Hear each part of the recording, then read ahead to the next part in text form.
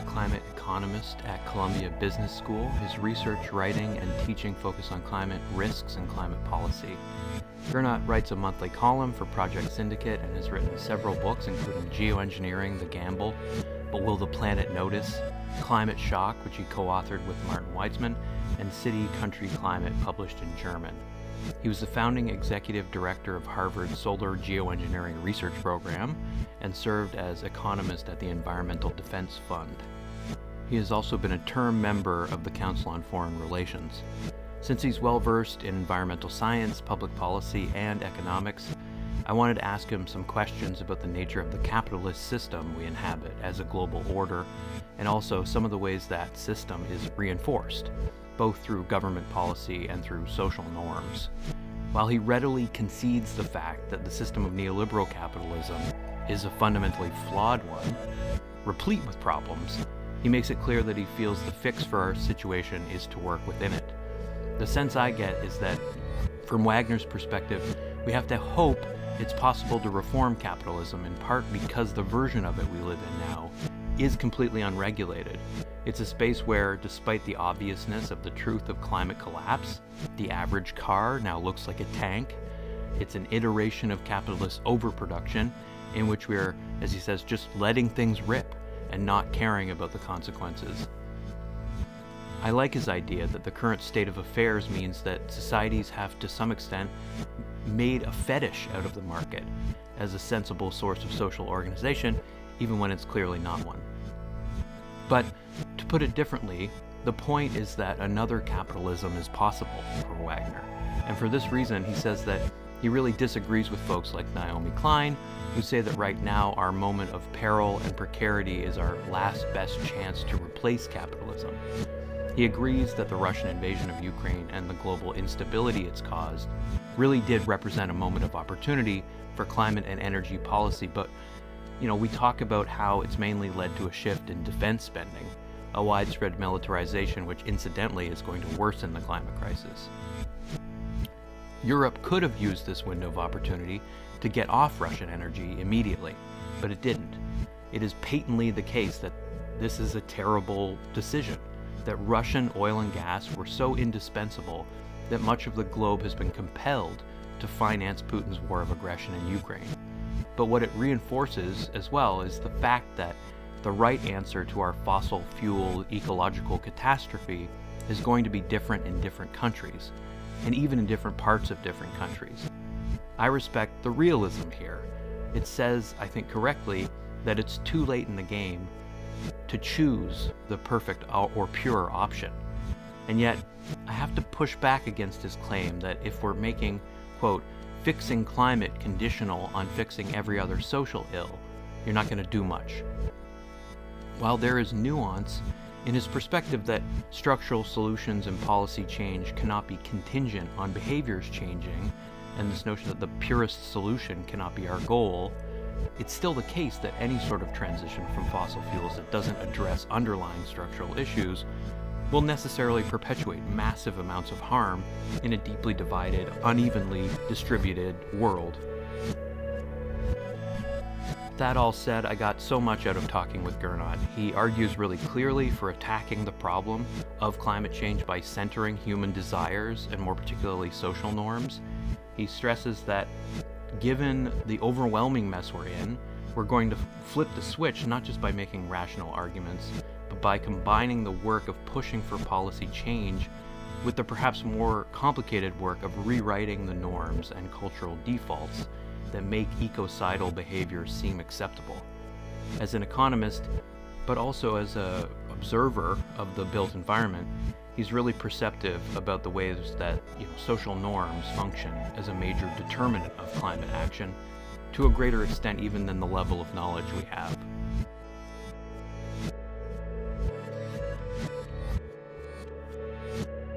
I wanted to start, in Climate Shock, the book that you co-authored with Martin Weitzman.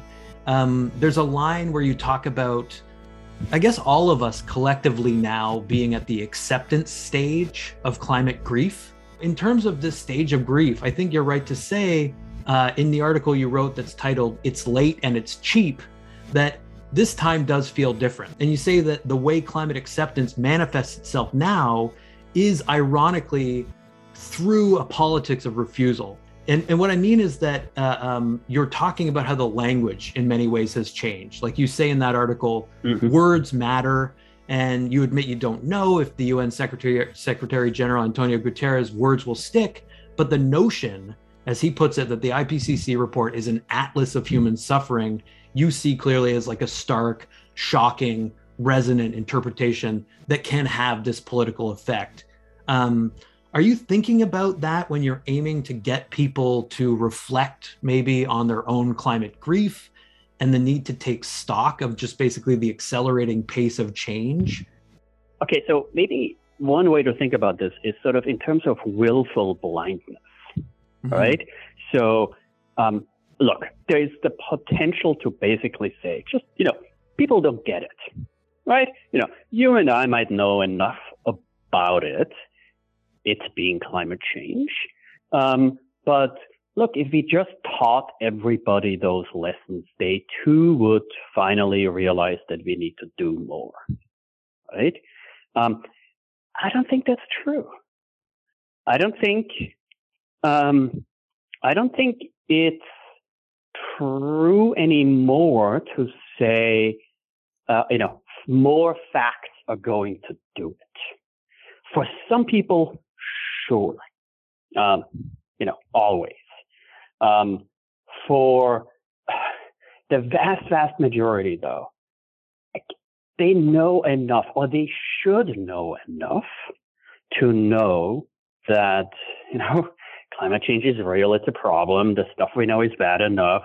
The stuff we don't know is potentially even worse, much worse. So it's this willful blindness of, look, I'd rather not think about it. And maybe a good analogy, a recent one, of course, is COVID, right?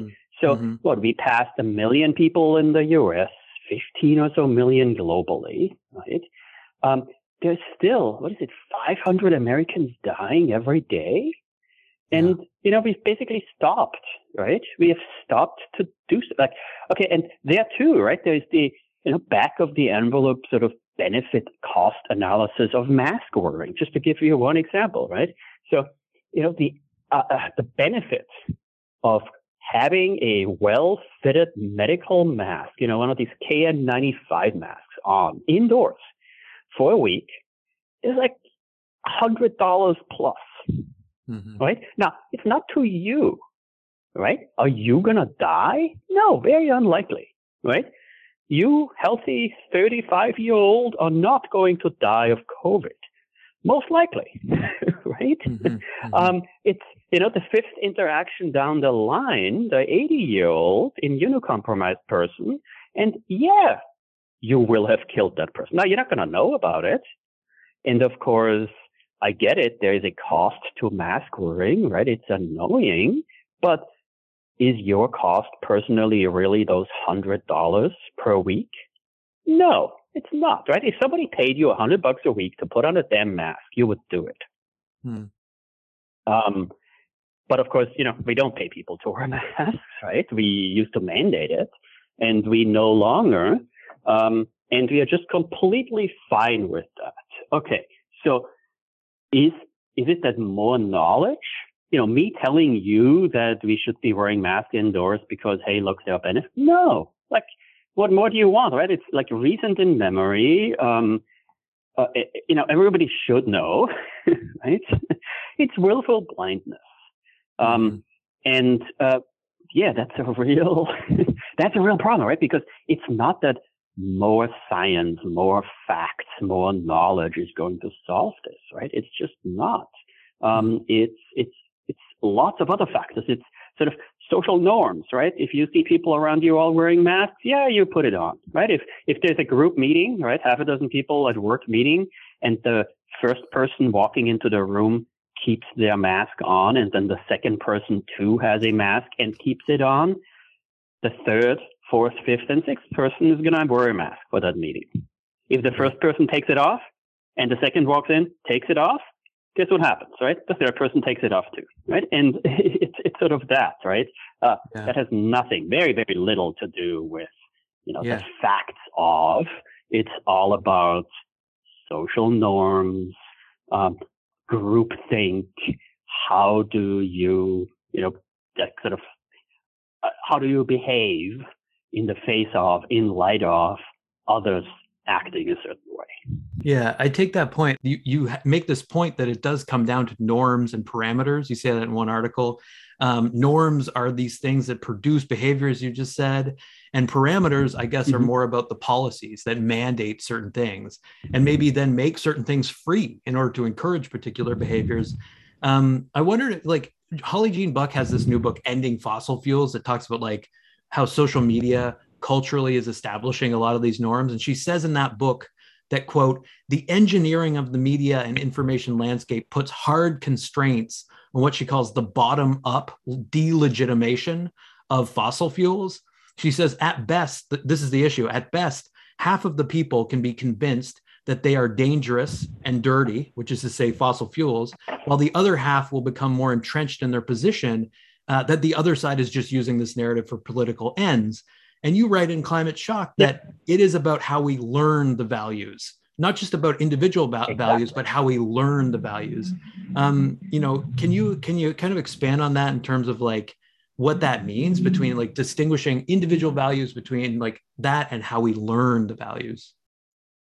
Sure. I mean, it is about norms. It's all about how everyone else behaves around you. Actually, right now I'm sort of in this funny situation. I'm at two institutions at the same time. I'm at NYU and on leave from there, and I'm spending most of my time at Columbia Business School. It's two universities in New York City, right? Both, rationally managed, if you will, right? I mean, there's very little difference in terms of, their function and the role those institutions are supposed to play in society and are playing in society, right? Okay. One department, one of those two, I'm not going to tell you which one now, but one of those two, the norm is everybody wears masks.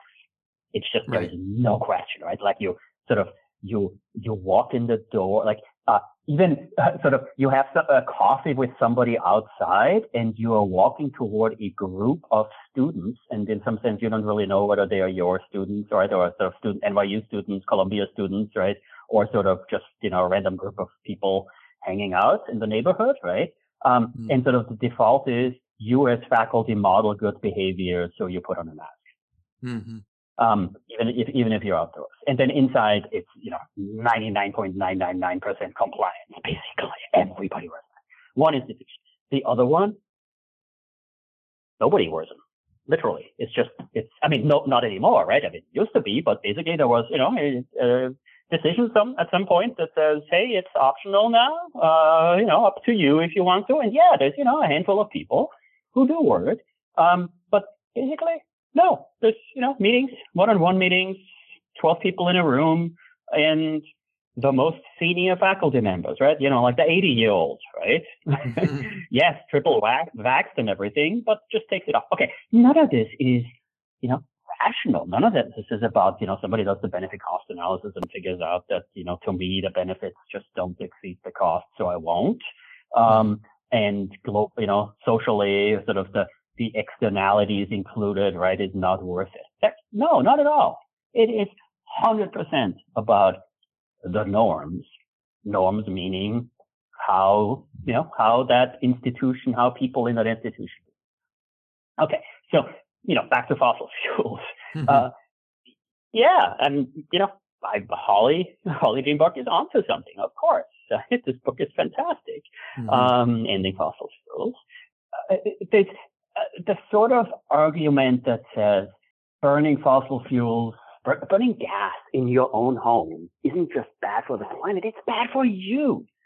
You're going to get asthma. Your kids are going to grow up with asthma, more likely to, right? And no, it's not like, oh my God, right? You turn on the gas stove once and you get sick. Of course not. But yeah, we know. Science knows. There's plenty of op-eds in the New York Times recently, one that, again, right? Sort of, hey, we've known since the 90s, right? This is common knowledge. The studies have been done, right? And no, you can't convince 100% of people that fossil fuels are bad based on the facts, right?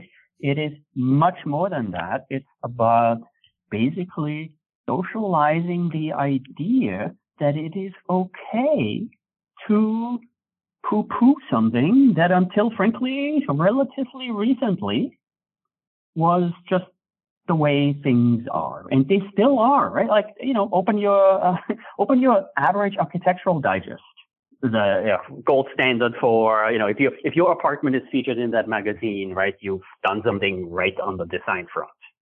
Okay, the average kitchen in that is obviously not an average kitchen, right? It's a very desirable one. Every one of them, almost every one, is a gas range, has a gas range, as opposed to an induction stove. There was sort of a brief moment about a year or so ago. I kept counting sort of induction versus gas on the pages of Architectural Digest, and there was sort of a brief moment where sort of induction started getting the upper hand, right? Both in ads and in the articles. And the latest one, not a single induction stove in there. Every ad featuring any kind of picture of a kitchen had a gas range in it, and every article had a gas range in it.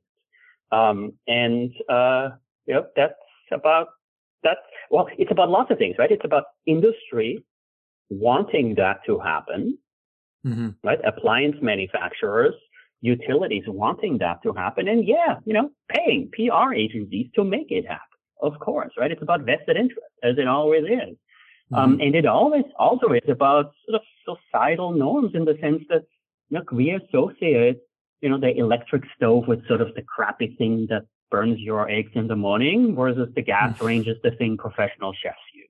Right. So it's a commodity that then becomes something that we can fetishize because of its placement. Yeah, and never mind that actually when you look, dig a bit more deeply. So, like the Thomas Keller, right, who runs French Laundry up, Sonoma Valley near San Francisco, and Per Se, this fancy restaurant in New York City.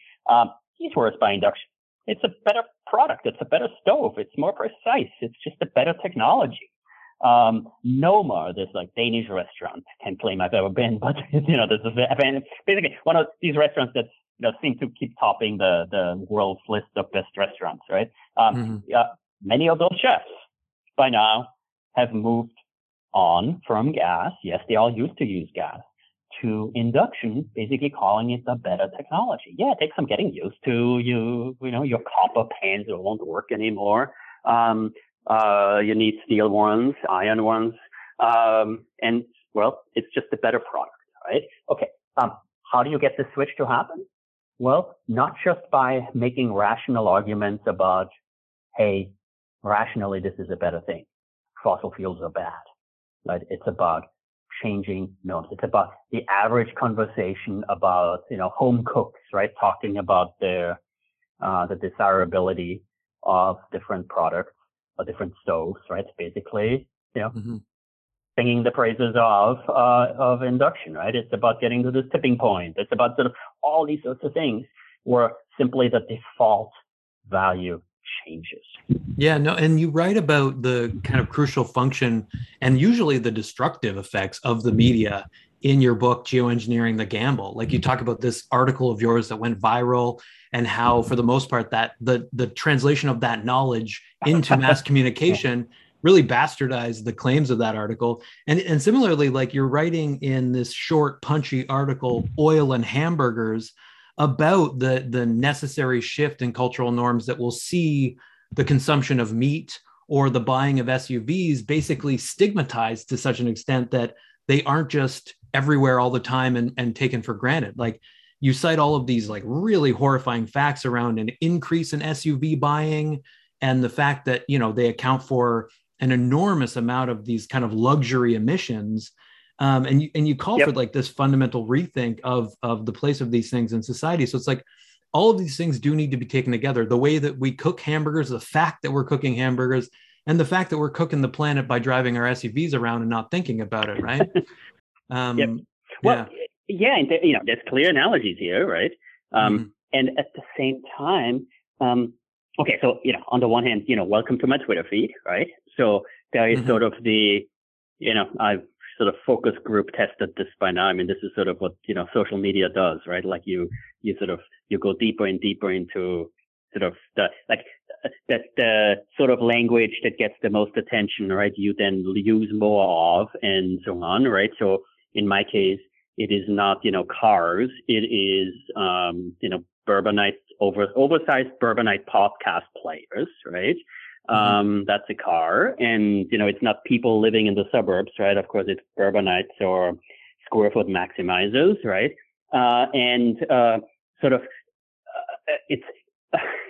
It's calling out behavior that seems normal, right? 50% of Americans live in suburbs, right? Live in, the single family home with the yard and the 2-car garage or whatever, out in the burbs. It shouldn't be normal.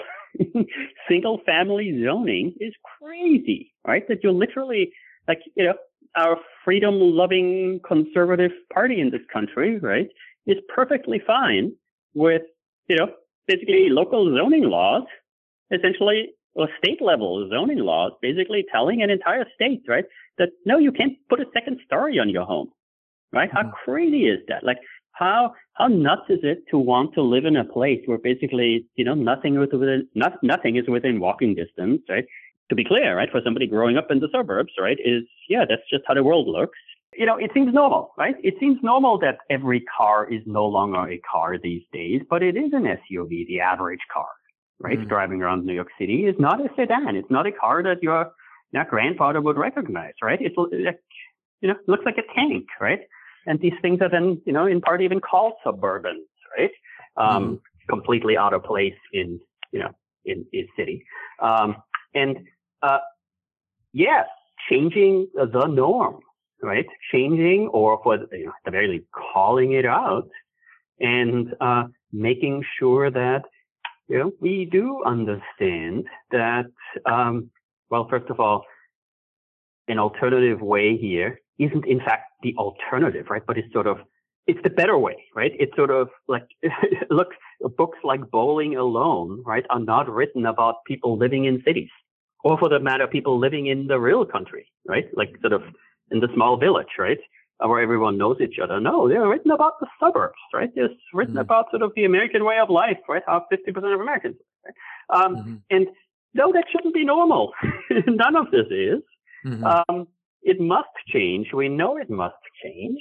Now, just to be clear, we also cannot make rational, semi-rational climate policy contingent on it changing, right? That's sort of the flip side, right? If you basically say, look, we have to fix all sorts of other problems first or in parallel, like, no, electric vehicles are fantastic. They are fundamentally a better product than the internal combustion engine vehicle. We must switch to electric vehicles. It's not going to solve the single family house problem, right? EVs are not for people living in cities who don't need cars in the first place, right? They're for the Bourbonites, right? Who live outside, needing to get to the city and, refusing to take the train. And, that's sort of that's part of this too, right? Techno fixes are good, and EV is a techno fix. It doesn't fix everything. It doesn't fix urban sprawl, but yes, EVs are still better than the alternative. And that's an important, that's an important part here. And I get a lot out of reading your work for this reason. Like, I may not agree with like every single thing you write, but what I get out of your work is that, like, you're clearly trying to engage with this incredibly complex problem through a multidisciplinary approach. At the same time, you're particularly interested in how the market functions. And this, you kind of gestured to policy there, right? This kind of high level question. You're interested in how the market functions in ways that either exacerbate or maybe ameliorate the climate emergency. And, we're in a position now in Canada and elsewhere where the country is going to reportedly lose, and this is a recent report, $2.8 trillion Canadian by 2100 if temperatures rise by 2 degrees. And that figure is double if we reach the 5 degrees projected according to this business as usual trajectory. There are teams of researchers like crying out saying that energy transition pays for itself in the long term if we take seriously these projected damages from like biodiversity loss, sea level rise, infrastructure collapse, all this stuff. And yet, just like in seemingly intractable situations like, I don't know, criminal justice reform, making a pitch on the basis of projection is really hard. And I wondered if you've tried to crunch the numbers on this problem alongside trying to crack, it sounds like, the issue of communication, representation, and all that stuff. Like, for example, I feel like people don't understand the complex role of like insurers, for example. You've written about insurance and the changes that are happening within that specific sector. You say insurers have been warning about climate risks for years, and many are radically changing policies on the basis of climate projections. Can something like that, like focusing on making that kind of canary in the coal mine fact of insurers changing their policies, kind of relate? And I know it's just like relying on facts again for communication strategies, but like people care about being insured against these kinds of risks potentially. Do you think that can be a gateway into getting people to understand the economics of climate change? Okay, so there's a lot there, right? So, I mean, okay, again, right? Facts matter, right? They should matter. And in some sense, this is where you can accuse economists of being one too rational, right? But at some level, the goal or the task, if you will, for sort of the climate economist balancing the benefits and the costs and coming up with sort of the path of how one should is the operative word, right? Address climate change.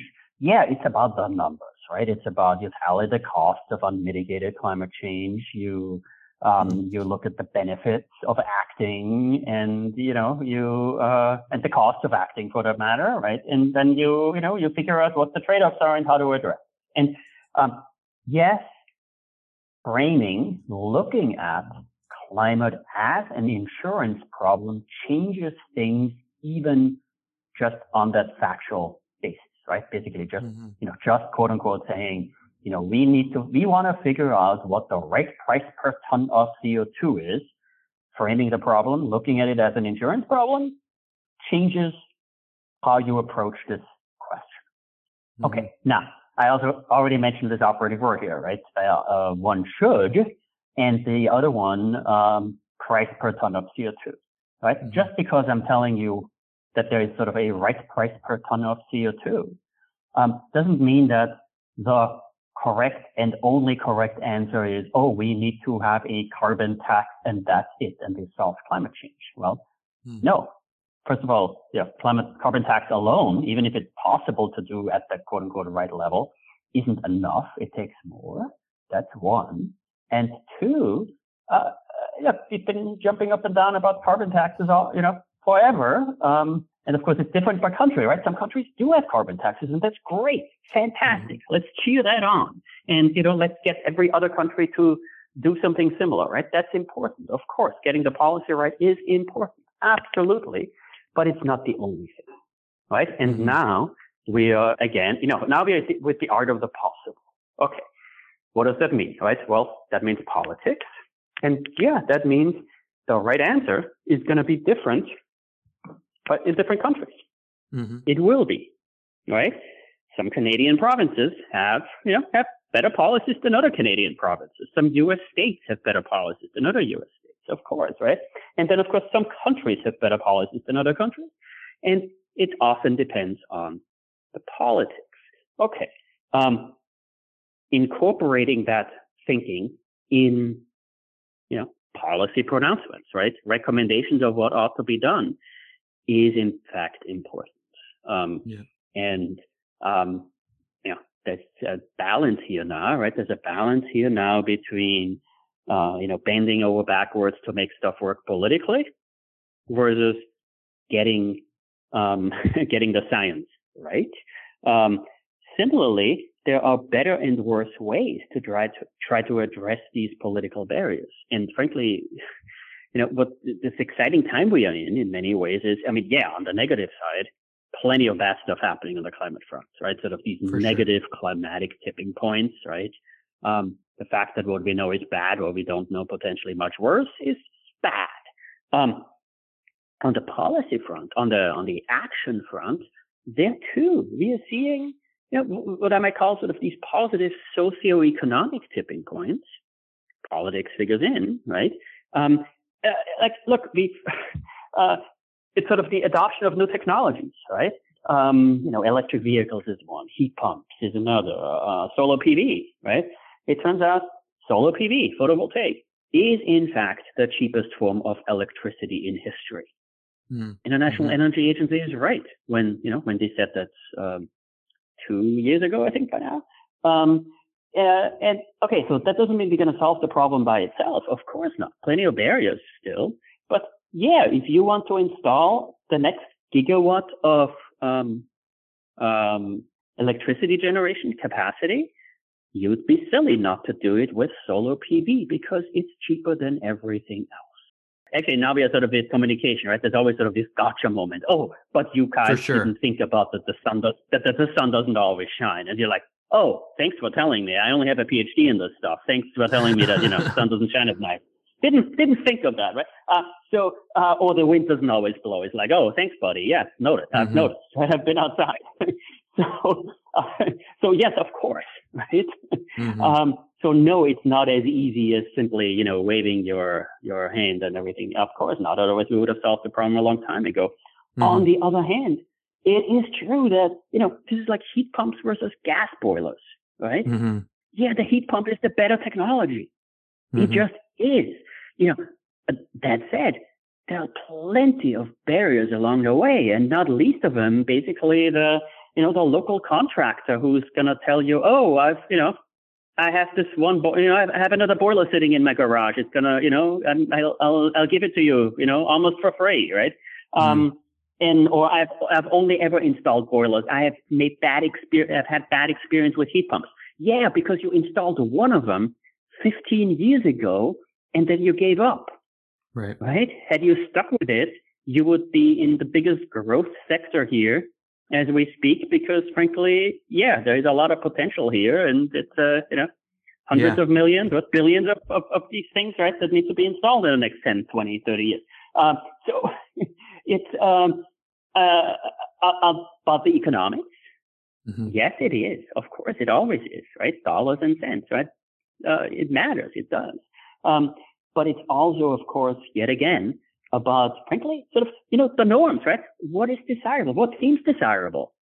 Which apartment, what type of heating is featured in that Architectural Digest article as, being the most desirable?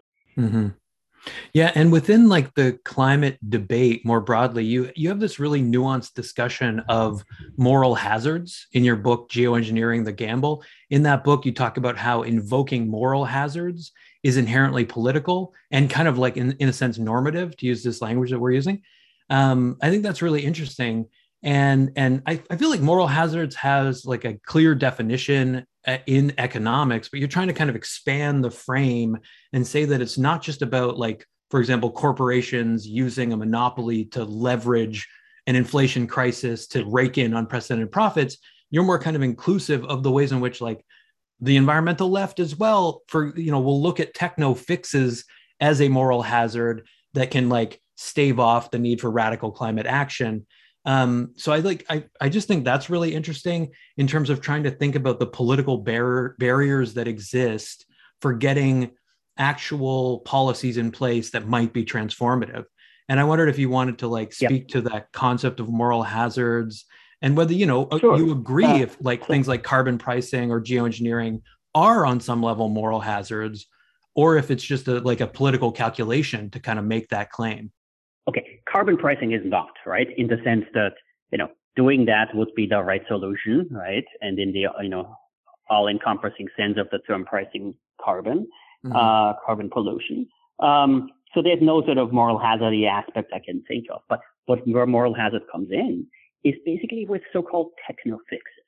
Everybody has that, right? So the political right has their moral hazards, right? And, you can think of sort of the examples, right? In this country, in the US, right? It's sort of health insurance, right? When sort of Obamacare debate happened, right? National health insurance, right? It was about, oh no, staying healthy is an individual responsibility, right? If the government comes in and, that's going to incentivize you to eat more hamburgers, right? And you talk about abortion as well. Yeah, in these terms, right? Well, yeah, right. I think, yeah. So, abortion might be the extreme example, but, condoms, right? Basically, it's sort of, if you're Christian rights, right? Like, sex is icky, right? Shouldn't happen unless you reproduce. So making condoms available, right, makes sex safer. So there's going to be more happening, right? And that's, we don't want to talk about that. That's, icky or whatever. And yeah, that's what a Christian right, right? Basically says, oh, that's a moral hazard, right? So, moral hazard leads them to the fear of moral hazard, leads them to say, leads some to say, right, even condoms are bad, right? Right.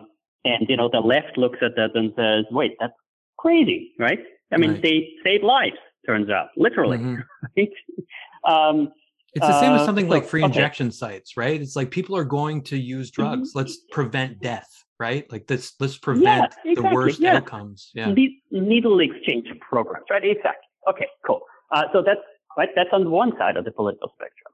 Okay, the political left, yes, also has moral hazards as sort of has problems with moral hazard, and it's often about situations where a new technology fixes a problem without addressing the underlying behavior, much like, on the other side of the political spectrum.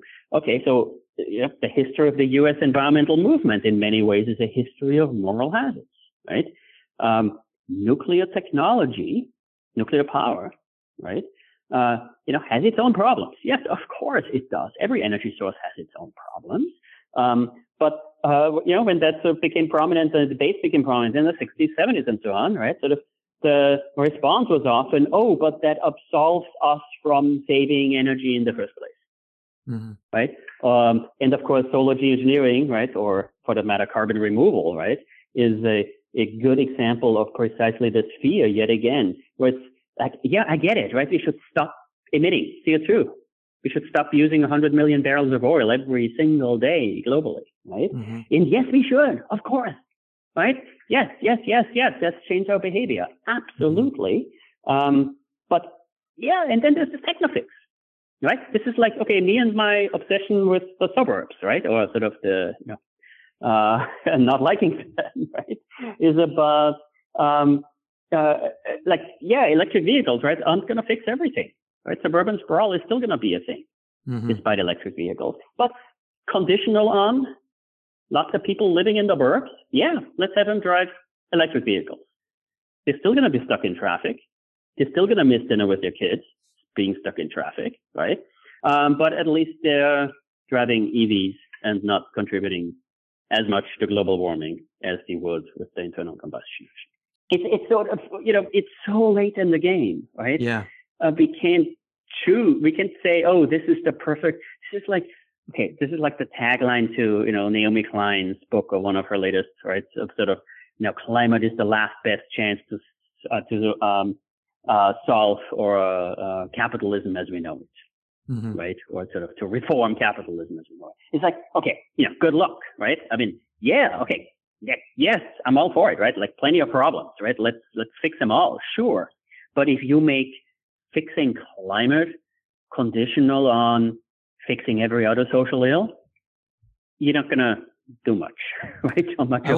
And I think Klein is the perfect example. Like I see her as moving into a little bit more of a pragmatist kind of framework in the wake of like Biden's election. She said some really interesting things about how maybe it was the right move to nominate Biden instead of Sanders just to get Trump out of office. So like that to me is a pivot from her kind of normal hardline anti-capitalist kind of position, which, I admit is more or less my position. Like in an ideal world, I wouldn't mind like an abolition of, the free market fundamentalism or neoliberalism that rules the globe. Like that would be okay with me. But at the same time, you are clearly a realist when it comes to engaging strategically with policy, right?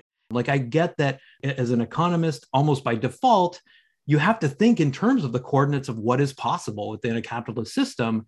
Of course. And to be clear, okay, so just to be clear, right? Like it has plenty things wrong with the way we have set up our capitalist system, or frankly, how we are not, right? How we are just sort of, letting things rip, right? And basically, right? And not caring about, right? And that's a real problem, sure. But there's also a difference between saying, okay, we've got to, fix the problems versus you sort of, you need to turn off human, desires, right? Sort of the invisible hand of the market, right? I mean, you can make sort of a fetish out of that and basically say, look, government is always bad because it interferes with this invisible hand. I mean, no, not true. Of course not, right? At the end of the day, we need to, have to, must realize that the purest solution just isn't going to cut it. And that goes on both sides. Yeah, no. And this is the thing, like you talk about, to get back to that question of pragmatism, you talk about how, again, speaking to your specific field and this community of thinkers that you're a part of, like you've written this article on the need for a kind of climate revolution within economics. And you say that like economists need to roll with the punches of a highly imperfect policy world. And that the tactic is usually to stick to the script, to sound like you're speaking the same language, but then sort of try to push the envelope. And yet, like, it sounds like at the same time, you're increasingly kind of hostile to a politics of incrementalism. There's like this interesting tension in your work between the realist approach of saying like everything we know about the economics tells us certain things won't and can't happen, that deindustrialization or rewilding is a quote green dream and maybe too utopian. And yet at the same time, you're saying that, for example, like the EU government should just shut down offices during the end of the winter heating season to like mitigate the effects of inefficient heating. Yeah, of course, right? You can certainly say that, not everything I've ever said in my life, right, is always perfectly consistent with each other. But just to be clear, right, the work from home type thing, right? This was very much a February 25th, right, reaction to the invasion of Ukraine the day before, where basically it is, let's cut off Russian gas now. Sure. And by the way, yes, there are ways, right? Like if 50% of people, Europeans, still work from home anyways, right? Why not, why not encourage? I mean, we've been there before. It wasn't pleasant, but yeah, it's doable, right? Totally. You basically tell everyone to stay home for 2 weeks while we're still heating our offices with Russian gas. People might actually listen right now because, there was this sort of wake up. There was this moment. Basically, there was this window of opportunity. This moment where, frankly, the German chancellor comes out swinging and says, we are going to send 100 billion euros worth of weapons to Ukraine, right? In sort of the very first time ever that, Germany gets involved in a conflict, exactly, right? The radical reversal of policy. Well, at the same time, right? They could have. I argued, I will still argue, Germany could have, Europe could have, at that time, basically used that window of opportunity and said, we will get off Russian gas now, right? And frankly, now, in some funny way, we increasingly now, 11 weeks later, right? Several weeks later, we now still hear these arguments, or we now increasingly hear these arguments, right? That, Europe should consider doing that. And of course, had you planned on doing it, the day after the invasion, right? We would be in a much better position now. You could call this a call for radical change. Sure. Well, this is real life, right? There's a lot of, strategizing and writing white papers and figuring out how to design policy, right? And then suddenly there's this window of opportunity, and you better be ready when that opportunity comes, right? So, society advances in, fits and spurts, right? It's not a sort of always a rational incremental path toward where you want to be, where you should be. It's, sometimes a lot of things happen all at once. And then, you take a few steps back, right? it's okay to be internally inconsistent, if you will, right? In basically saying, yeah, the sort of policies we should design should be pragmatic and should be, get to 51 votes and so on, 51%, right?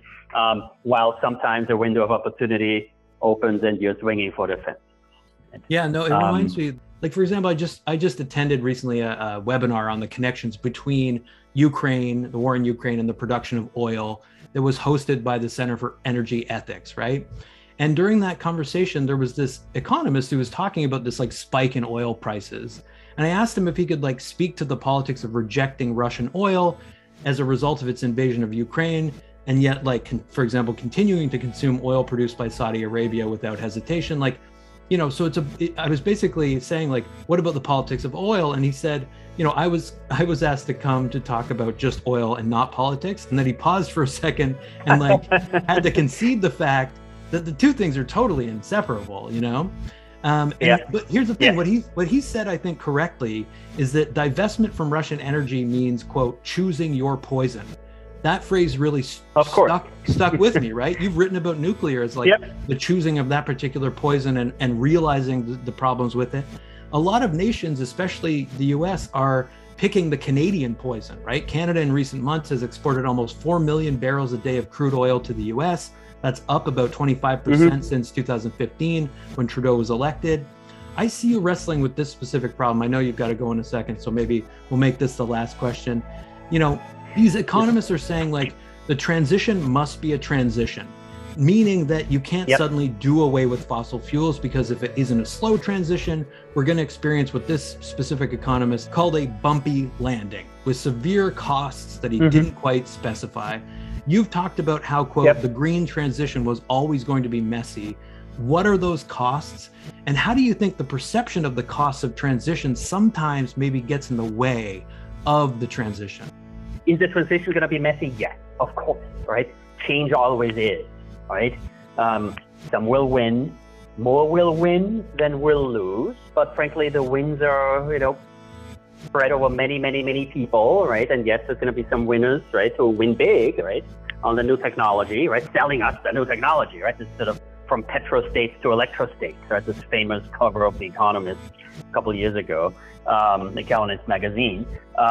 That doesn't mean that, electrostates are all good. No, one of them is China, right? The main one is China, right? Not a democracy, last time I checked, right? So, no, we're not going to solve every problem, right? We're not going to solve, turn everybody into democracies here just because we are no longer buying Russian oil, right?